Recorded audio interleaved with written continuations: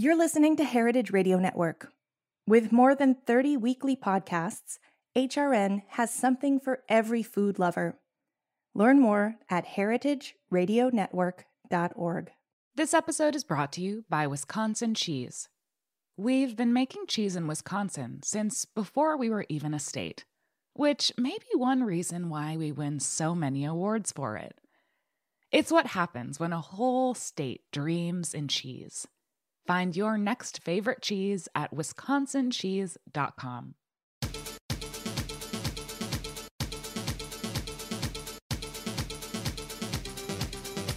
Hello, Heritage Radio Network listeners tuning in from 165 countries around the world, about 1 million listens a month.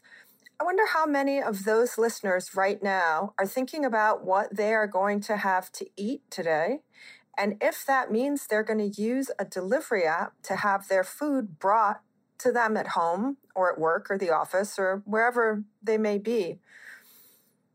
Delivery apps, a big part of food tech, something that we have been covering on Tech Bites since September of 2015. The first episode that we did on delivery was episode number 31. And the title is, Are Delivery Services Bad for Restaurants? And we spoke with two independent restaurant owners that were talking about Seamless and if it worked for them. And spoiler alert, it wasn't really great for the restaurant. It wasn't really great economically. It took a lot of money out of their bottom line. It took away their direct contact and relationship with their customers. And it was really a struggle and it was difficult. And when I asked them why they did it, they said, well, something is maybe better than nothing, even though they were only maybe getting 80% of 100% of the sale. And that was very eye-opening. So it's been something we've been covering for a long time. There's no doubt that delivery is extremely convenient for people, consumers, all of us. Time is perhaps the most valuable asset we have. And if we can save time, that's great, and spend it doing something else. When we had the pandemic and started in 2020 and people were sheltering in place, delivery became more than a convenience. It became essential. It became something connected to health and well-being and life. And it became essential for people sheltering in place as a way to get food. It became essential for restaurants and other businesses to continue to work economically and make money. All throughout this, especially in urban cities like New York City, delivery is mostly done by people riding bicycles. It's a completely different structure when we're talking about suburbs where people are driving in their cars. That's a whole other kind of delivery. But in New York City and in urban places where people are riding bikes, in the rain, in the snow, in the cold, in the summer, in the heat, with traffic, all of that, that's pretty much what we're talking about. That's what powers all of the delivery apps. It doesn't matter if it's a restaurant, grocery, super ultra fast. It's mostly people on bicycles. One of the things that's fascinating to me right now about this moment in time is, as consumers, as citizens in the world, we are very, very interested and very, very concerned about where our food comes from. Increasingly so over the last decade. Who grows our food? What are the conditions? Is the way that that food is grown good for the environment? How are the people being treated who are growing it, processing it, farms, factories? Are they being taken care of? Is everything ethical?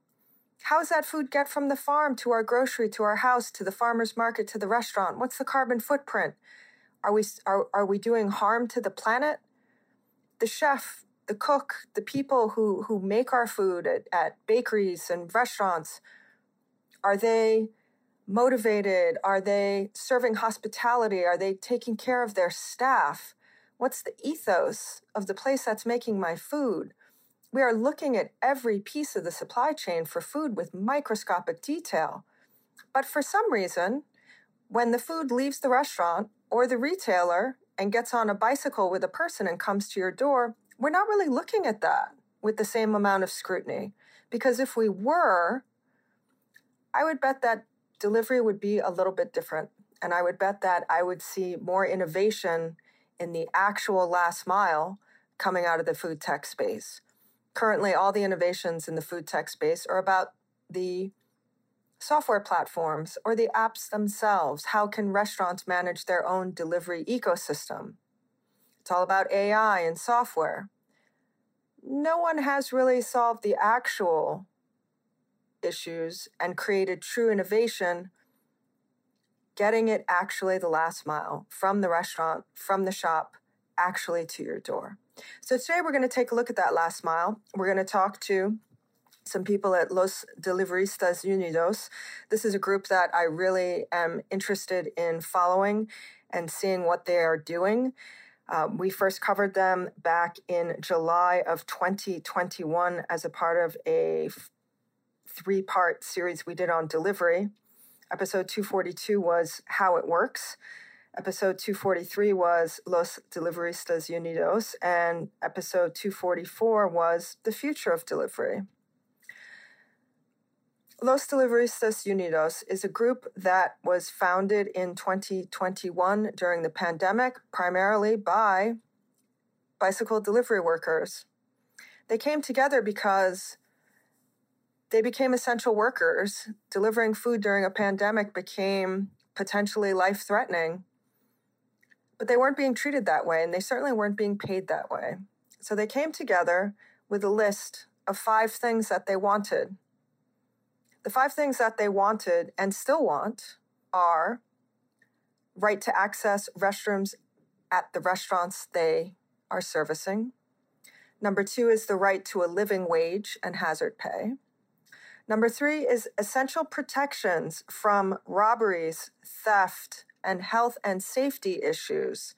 Some of those health and safety issues include dying on the job. Number 4 is the right to use physical public space to eat, rest, and be protected from extreme weather. And number 5 is the right to organize. When I first read the 5 things that they wanted, workers' rights, the thing that struck me was these things are so fundamental to me as a person living in New York City that I assume when I leave my door, when I leave my house every day, that I have these things automatically. I mean, I think we all do. I think we all think that we have the right to a living wage, the right to be protected, the right to use public space. But apparently this is something that they need to fight for, which in and of itself is something that gives me pause, and I think something that we all need to learn about and think about. So joining us today to find out what has been happening with Los Deliveristas Unidos since July of 2021, we have Lehia Walpa, who is the executive director of the Workers' Justice Project, workersjustice.org, if you want to take a look at them while you're listening to this episode. The Workers' Justice Project was founded in 2010. It's made for better working conditions, community, social justice for low-wage workers and immigrants in the city. They are one of the organizing foundations of Los Deliveristas Unidos. If you want to take a look at that while you're listening, that is losdeliveristasunidos.org as well. And we are being joined by Josh, who is one of the organizers and one of the delivery workers. So Josh, let's start with you. You joined up back in 2021. You are a delivery worker. Let's start with your experience. How long have you been delivering food in New York City, and what prompted you to become a part of Los Deliveristas Unidos? And thank you for joining us and sharing your story this morning before you go out to work. Hi, it's nice to be talking with you. So I started doing delivery work in 2015, 2016. That was about the time that the market for app delivery work was really expanding into New York City. It was kind of just getting taken off the ground then. And it had been a side job for a number of years until the pandemic. That was really what changed things. All of a sudden in the pandemic, we have a couple of things happening at once. One, we have the need for delivery as an essential service. With all the people who are staying at home, delivery workers were the only ones who are out there on the streets able to to run food to all these people who were sheltering in place. A lot of people who couldn't leave home and needed to have their meals delivered. And what that saw was a huge expansion of the market. All of a sudden, in a economy which was contracting and not a ton of jobs were hiring, delivery work was this industry that was booming. And all of a sudden, the city became taken over by delivery workers. And that was what prompted me to get involved. It was on days in the peak of the pandemic where I would only see a handful of other people out there on the streets. But I would cross paths with hundreds and hundreds of delivery workers throughout the day. It was like we were the most dominant class of vehicle and class of worker on the streets. But we had just popped up there. We had no organization. We didn't know each other. We had no public space dedicated to us. We couldn't even go inside the restaurants and use the bathroom when we were picking up food. So that made us start to have conversations that we need to do something. And any sort of power that we have, we need to build for ourselves. So any sort of power that you have, you need to build for yourselves, and people communicating amongst each other because those are the people you're seeing. I'm curious as to, from your experience, so 2015, 2016 starting, that gives you a good 4 or 5 years of experiencing the job prior to the pandemic. Did the restaurant owner or restaurant side, the treatment to the delivery workers, is that consistent from 2015 to the pandemic? Does that change during the pandemic? How the delivery workers are being treated? It became sort of the only way restaurants could make money as well. Did their attitudes towards you change? Was it any different, or was it just business as usual, just more so? I think business as usual, just more so. Mm-hmm. Delivery work has always been a big part of the New York City economy. But what's happened since then is that it's became more so. Instead of there'd be a back door in the kitchen where they'd have one Uber Eats order per hour, and you could just go in the kitchen and take it. They would have a window facing the street where you would have to line up behind 6 other delivery people because they're churning out dozens of orders per hour. That's a different experience. So the volume of it created a different process so that the restaurants could keep up with the volume. Do they treat the delivery workers the same or differently as a part of the new process for volume? For the most part, we've been treated badly this whole time. Okay.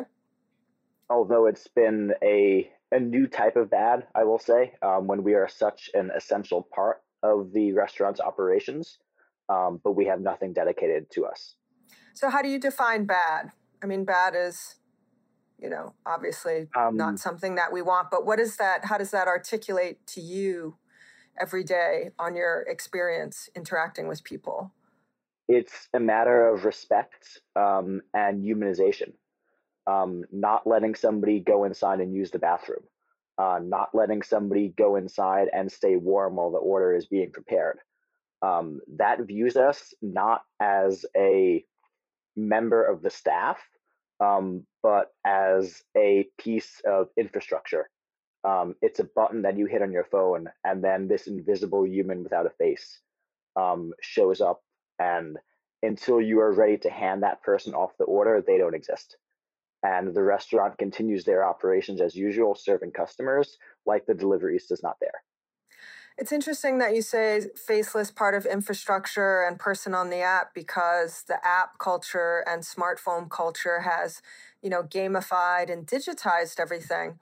Being sort of a faceless part of the infrastructure, that's also the experience that the drivers have with the delivery apps, whether it be DoorDash or Uber Eats or Seamless or those types of things. You don't ever interact with an actual person or manager or, colleague. It's all done through the app. Absolutely. Through the apps, we are treated like a number in an algorithm. The way that the apps work is that you sign in, and it shows you a map of the city. And the back end of the app has your location and the location of thousands of other delivery workers who are on the clock right now. And they have all of these orders coming in, and they have an algorithm which determines who gets what order. And that order is based on, they're using their big data analysis to determine what wage we are willing to accept in order to do this order. So an order goes into somebody's queue and it's going to start low. They're going to offer that order at $3. Maybe somebody's going to accept it. That's a win for them. Maybe not. Maybe it passes, you decline, passes on to the next person. They decline it. Maybe they'll have to raise it to $4. Maybe that person's going to accept it for $4. They know how much we are willing to work for. They know how far we are willing to drive. They have all of these big data profiles on us, which they're using to control the work that we do. They call us independent contractors. Like, we have this flexibility to take the orders that we want. But it's not quite like that. It's like we're playing a game that they're controlling. They're sending us jobs. And if we don't accept the jobs, they just stop sending us these jobs. We have to be in the right position. If it's a busy day, we have to know which restaurants in the area are going to be producing a lot of orders. And we have to be sitting on standby outside those restaurants, just waiting for an order to pop up. So they've sort of gamified the system. And then in order to be more successful at it financially, you need to game the system also, which leads to being geographically in a place that's busy, that has more business and is closer. But also then figuring out how many too low paying deliveries you can decline without being in jeopardy of not getting any offers to work, because it's counting all of your clicks and accepts. So then in that case, being unified together with other delivery workers, if no one clicked the $3 delivery, what would happen in the algorithm then? Is that part of what unifying is about, also just internally? If everybody tries to not accept the lowest thing and say we're not gonna move for less than $4. Exactly. As it stands right now, if they're playing a game and we're playing a game back to them, unfortunately the house always wins. Right. So we need to do something collectively to make it less of a game. So we're not doing something where the odds are in somebody's favor. We're doing something where this is treated more like a regular job, where we get a route which makes sense. It's in line with minimum wage laws, and we complete the orders that they give us, and we're given a fair wage at the end of the day. So more like a driver who would be on staff as a delivery person, like UPS or the post office or FedEx, where I'm a delivery driver. This is my route. I go, I have my deliveries for the day or the hour, and I go and I do them and I come back. That would be an example, yeah. So then that's from the side of the delivery app companies, and then the restaurants, and then the actual people you see along the way at the end of the line is probably the customer getting the delivery. So what's that experience like in terms of going from the restaurant and then knocking on someone's door, going to someone's office? Or people get delivery everywhere nowadays, don't they? Again, it's usually pretty anonymous. These days, since the pandemic, I don't even physically see most of the customers who I drop off to. Most of the time, you just drop it off in front of their door, take a picture, ring the doorbell, and head off on your way. And I think that is part of the process of dehumanizing us. When people don't see their deliverista, it creates the impression that they're not this person who's working hard and is deserving of a living wage. It's not an experience like, say, a barista at a coffee shop, where you see the person, even if all they do is pour you a drink, they still smile. And that triggers something in your head that's like, oh yeah, this is somebody who I have to tip. This is someone who I'm willing to pay a little bit extra for my coffee just to know that they're getting a living wage. Do people tip in New York? Sometimes. Sometimes. Do people have a clear understanding of what all of the delivery fees are and what portion of that is going to the company, the restaurant, and the delivery person? Sometimes yes, sometimes no. It seems awfully complicated, quite frankly. It seems awfully complicated, like phone bills and things like that, where you read and you're like, what is that line item? So many times on the delivery apps, they charge something called the delivery fee. Do we know what that actually is and where that goes? I think part of this is by design. Mm-hmm. The app wants to make it as complicated as possible for the customer, so they don't quite view the cost of what they're doing. Um, yeah, the delivery fee, the app is going to take a cut of that, and then a cut of that is going to go to us. The delivery fee is the base of our wages. So in last year, the city did a huge study where they subpoenaed all the delivery apps for about a year's worth of data. And they found that the average take home pay that we get at the end of everything is about $14 an hour. That's before expenses. It includes tips, but it's before expenses. And of that, about half of it comes from the tips. The other half, about $7 an hour, comes from delivery fees. And the delivery fee is the core payment that the apps give to us. And what we're trying to push for right now is that the delivery fees that the apps are showing, these are simply too low. They need to be raised. The apps need to do their fair share in paying us a living wage. So, Lahia, the Workers' Justice Project has been in the city working on wages and social justice for people in these low-paying, often hidden jobs.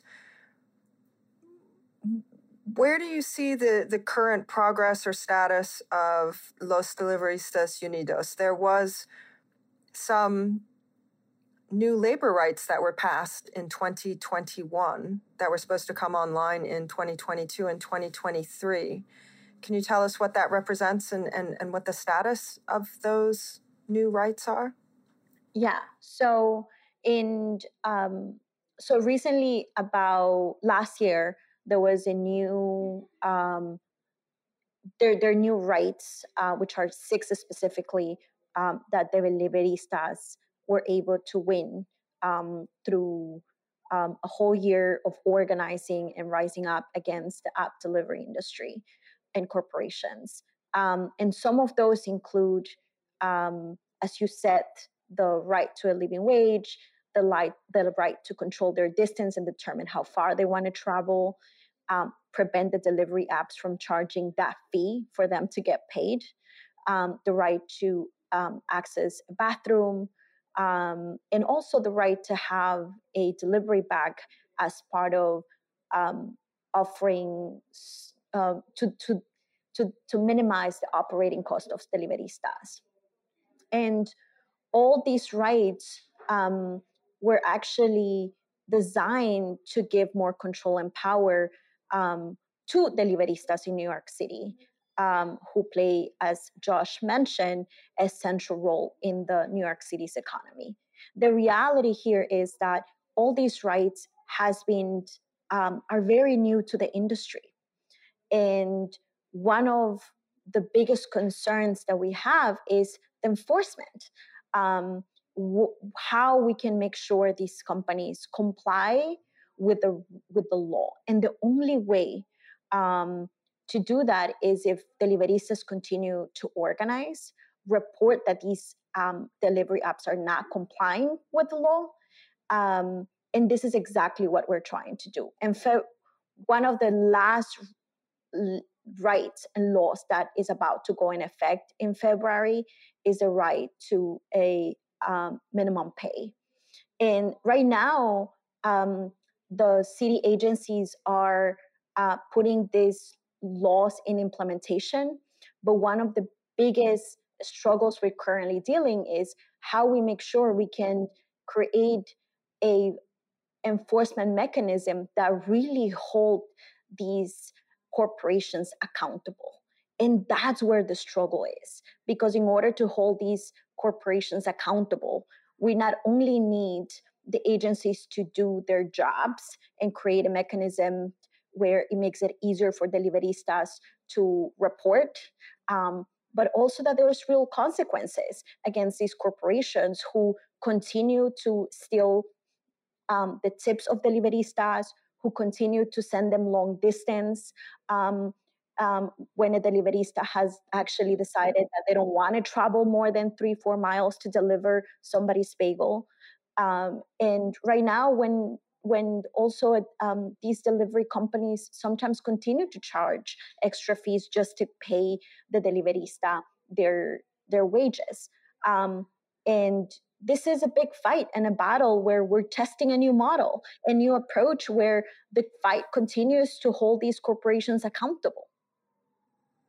Holding corporations accountable, well, the first part of accountability is information and knowing and having knowledge. And that is certainly something that we are really dedicated to doing here on Tech Bites and on Heritage Radio Network. We also need support and to be able to share information and stories. We are also a 501c3 nonprofit, and we keep the lights on and the mics hot out of generosity of members, many of whom are listeners like you today, grants, and underwriters like this one. We're going to take a quick break and find out who is supporting this episode so that we can tell this story. Stay with us. This episode is brought to you by Wisconsin Cheese. There's a reason when you think of Wisconsin, you think cheese. Cheese is a huge part of Wisconsin's history and future. In Wisconsin, the state of cheese, the tradition of cheese-making excellence began 180 years ago, before Wisconsin was recognized as a state. Immigrants traveled to settle in this lush green hills of Wisconsin, bringing their cheese-making traditions with them. These storied skills, combined with the freshest milk available, created a cheese-making culture that is uniquely Wisconsin. Wisconsin's 1,200 cheesemakers, many of whom are third and fourth generation, continue to pass on old world traditions while adopting modern innovations in cheese-making craftsmanship. Find your next favorite cheese at wisconsincheese.com. You are listening to Tech Bites, the weekly show on the Heritage Radio Network, where we look at the intersection of food and technology. And today that intersection is a delivery app that's probably on your smartphone or on the desktop of your computer. When was the last time you used an app to order food? Was it today? Was it just a few moments ago? I know a lot of people needed delivery to survive during 2020 when we were sheltering in place. And certainly a lot of businesses, restaurants, grocery, retail needed delivery to keep the wheels turning, to keep the economies going. Really critical, really crucial for New York City. When was the last time you thought about the person who was on a bike bringing you that food? Maybe you gave them a big tip when they knocked on your door. Maybe you didn't. Maybe you don't pay attention to it. Maybe you don't even think about it as being a person because it's just all about clicks and emojis on your phone. Today we are talking with Josh, who is a delivery worker and an organizer at Los Deliveristas Unidos. We are talking with Lehia Walpa, who is the executive director of Workers' Justice Project, and these two organizations have been working together since 2021 to really bring the issues of this labor group to the front so that people can be paid a living wage, treated with dignity, have many of the protections that we are theoretically all entitled to, like being able to use public spaces and being safe from robbery and theft. And they've been working hard. And part of what they need to do is to let everyone know what's happening. So part of informing the public about what's going on so that the public can make a decision about what they want to do. Do they want to use apps? Do they want to tip? Do they want to voice their point of view when it comes election day for politicians and local community boards who support these types of things? I don't know, maybe. We seem to be pretty voracious about wanting to uphold certain values of our time. So I think this fits into that category. Josh, what do you think the most important and difficult hurdle is to Los Deliveristas Unidos being successful in attaining these goals? What's the biggest hurdle you have right now? I think our biggest challenge is to get the public to actually be on our side. We've been getting a lot of verbal support from the public, cheering for us, saying that we're doing a great job. But then when it comes time to actually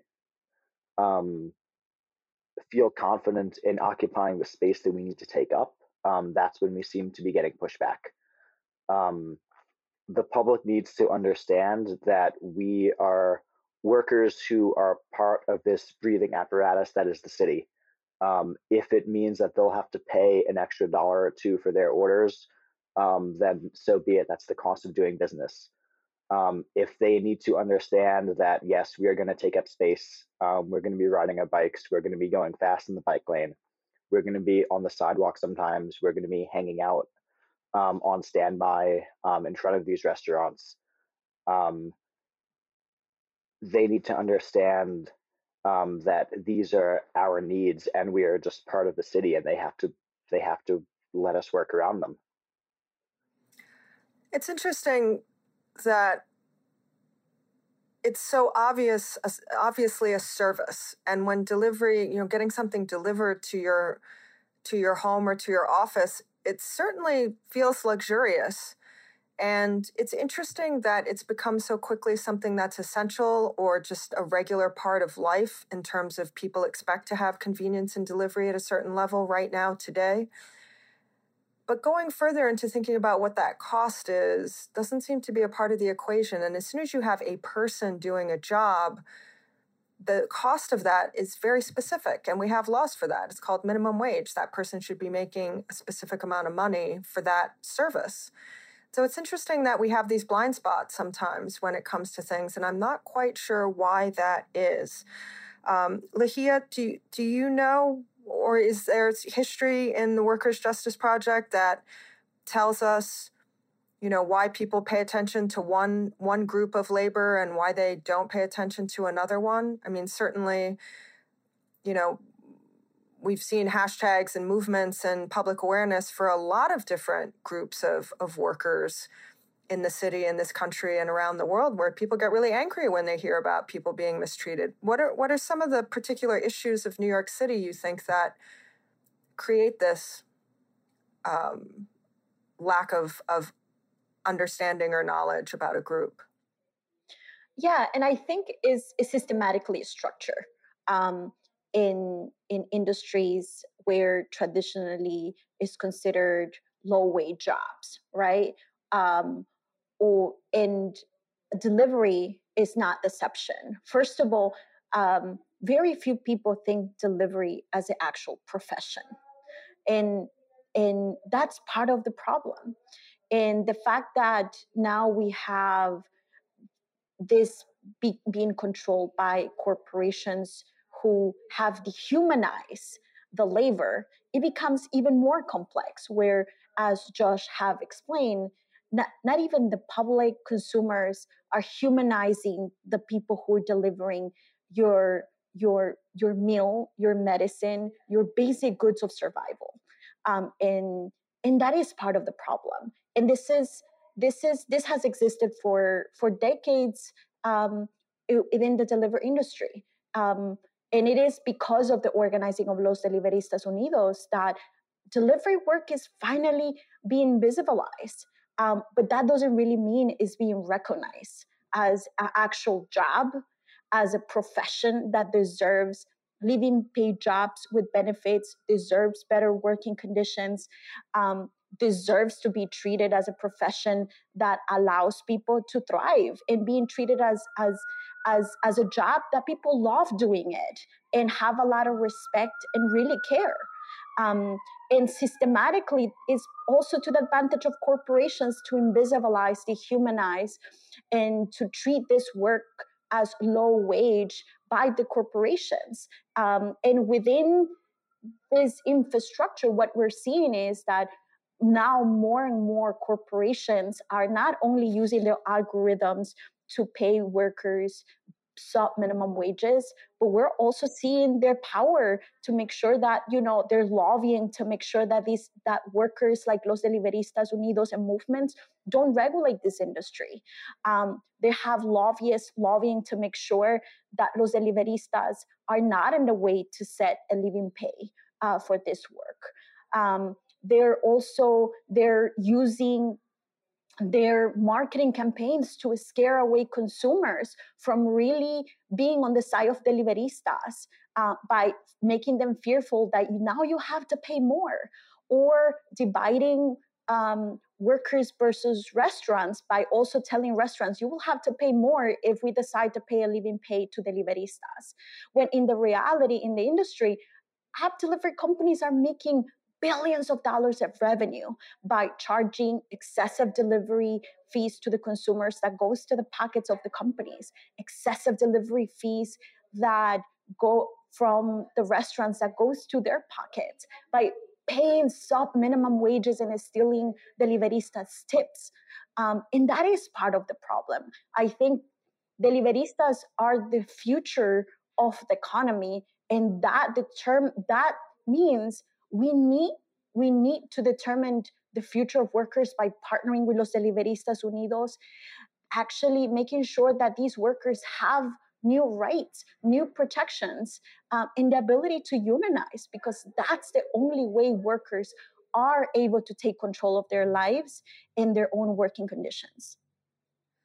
So much of what you talk about is, really breathtaking in terms of, the billion-dollar companies taking tips from a bicycle delivery person during a pandemic. I mean, there can't be anybody who wants that type of situation. There can't be anybody who wants people to be robbed on the job or to have people not be able to use public spaces. I think if you asked anyone on the street, sort of line item by line item, if they were for or against these things, you'd find very, very few people who would be, against any of this, because it's all just part of what we expect as being, a good community and, a good civilized economy.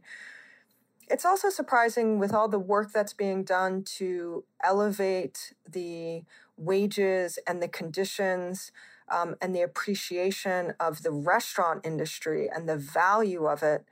And, the pandemic being a moment when the restaurant industry was trying to self-regulate pricing based on reality versus based on how much consumers want to pay for a hamburger. I'm surprised and curious about the fact that there's not more collaboration or, unity between Los Deliveristas Unidos and the restaurant industry. Has there been any opportunity to come together? Because, third-party delivery apps are not great for restaurants either.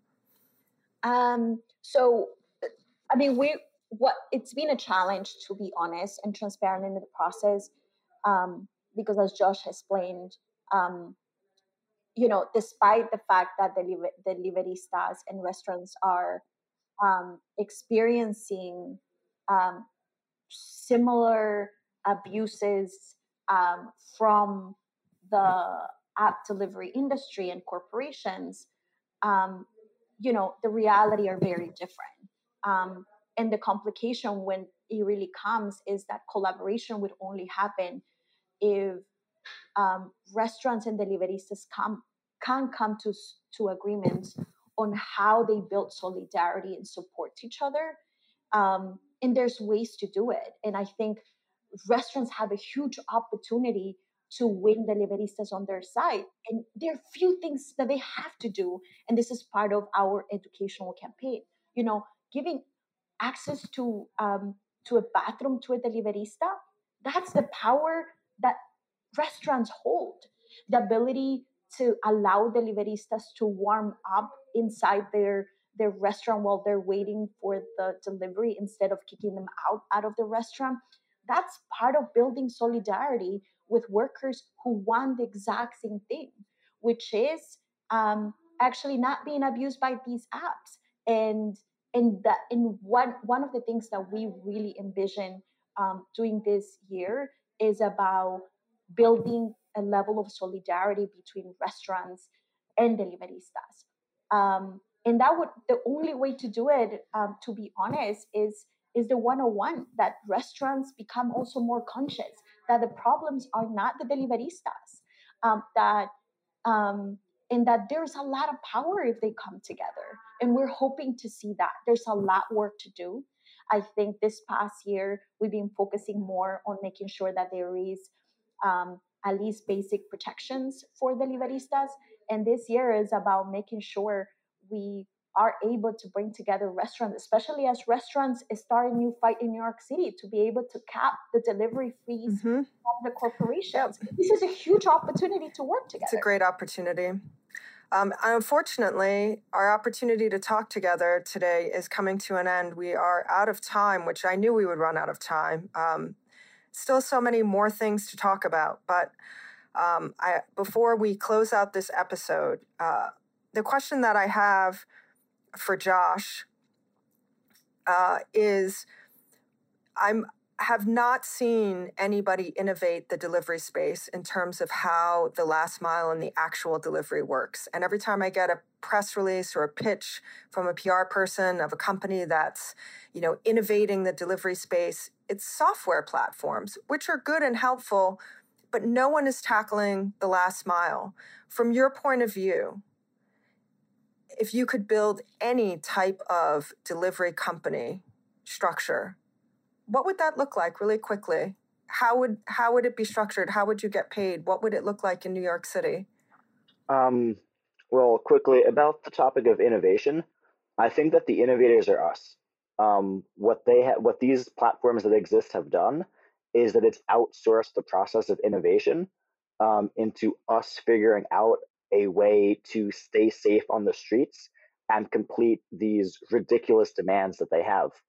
And what we would want to build is a platform where those demands are just a little bit more reasonable, where we wouldn't have any unpaid time on standby, where the time limits that we'd have to complete our routes are going to be such that we can ride at safe speeds, where we know that we're getting 100% of our tips and as much of what the customer is paying to the restaurant as possible.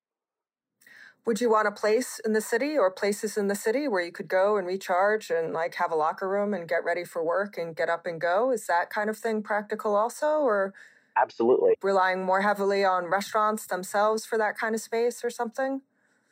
Absolutely. I think that we should be integrated with the operations of the restaurant as much as possible. Restaurants, if they utilize delivery space, or if a restaurant utilizes delivery workers, they should also have a space that when we are not on an order, we can go in there and just hang out inside in the warmth of the restaurant on standby and recharge our batteries, use the bathrooms, warm up.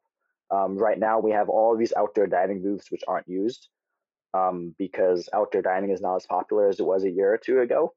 I think that those can be incorporated into a hub for delivery workers. Oh, that's an interesting idea, repurposing something that's not being used anymore. That's interesting, and it's not quite a lot, but I'm struck by the fact that you say they have outsourced innovation to you, and I guess they should be happy or grateful. I guess we all should be happy and grateful that you take that seriously and you're being thoughtful and trying to innovate and come together and make people realize what's the actual cost of getting, that coffee or salad or groceries delivered to them. It's important. It's important to know what's happening along the way, and the last mile is just as important as every other mile from point of origin to your table. It's an important story. If you listeners are interested in learning more, go to losdeliveristasunidos.org. Follow them on Instagram at losdeliveristasunidos_New York.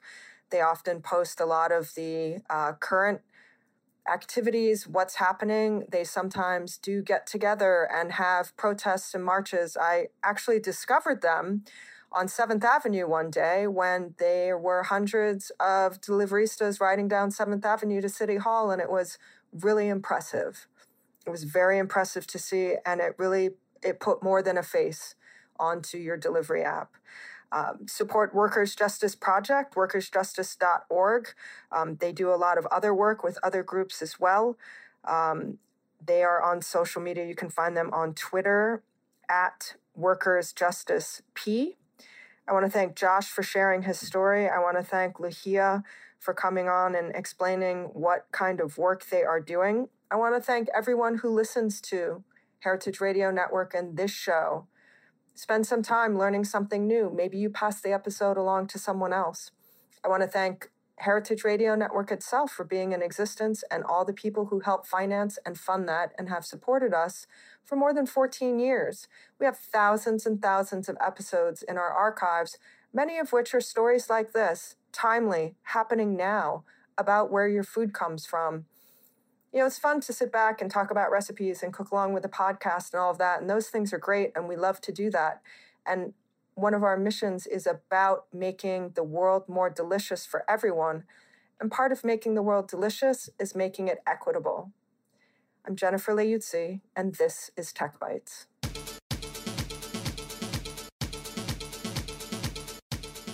This show is powered by Simplecast.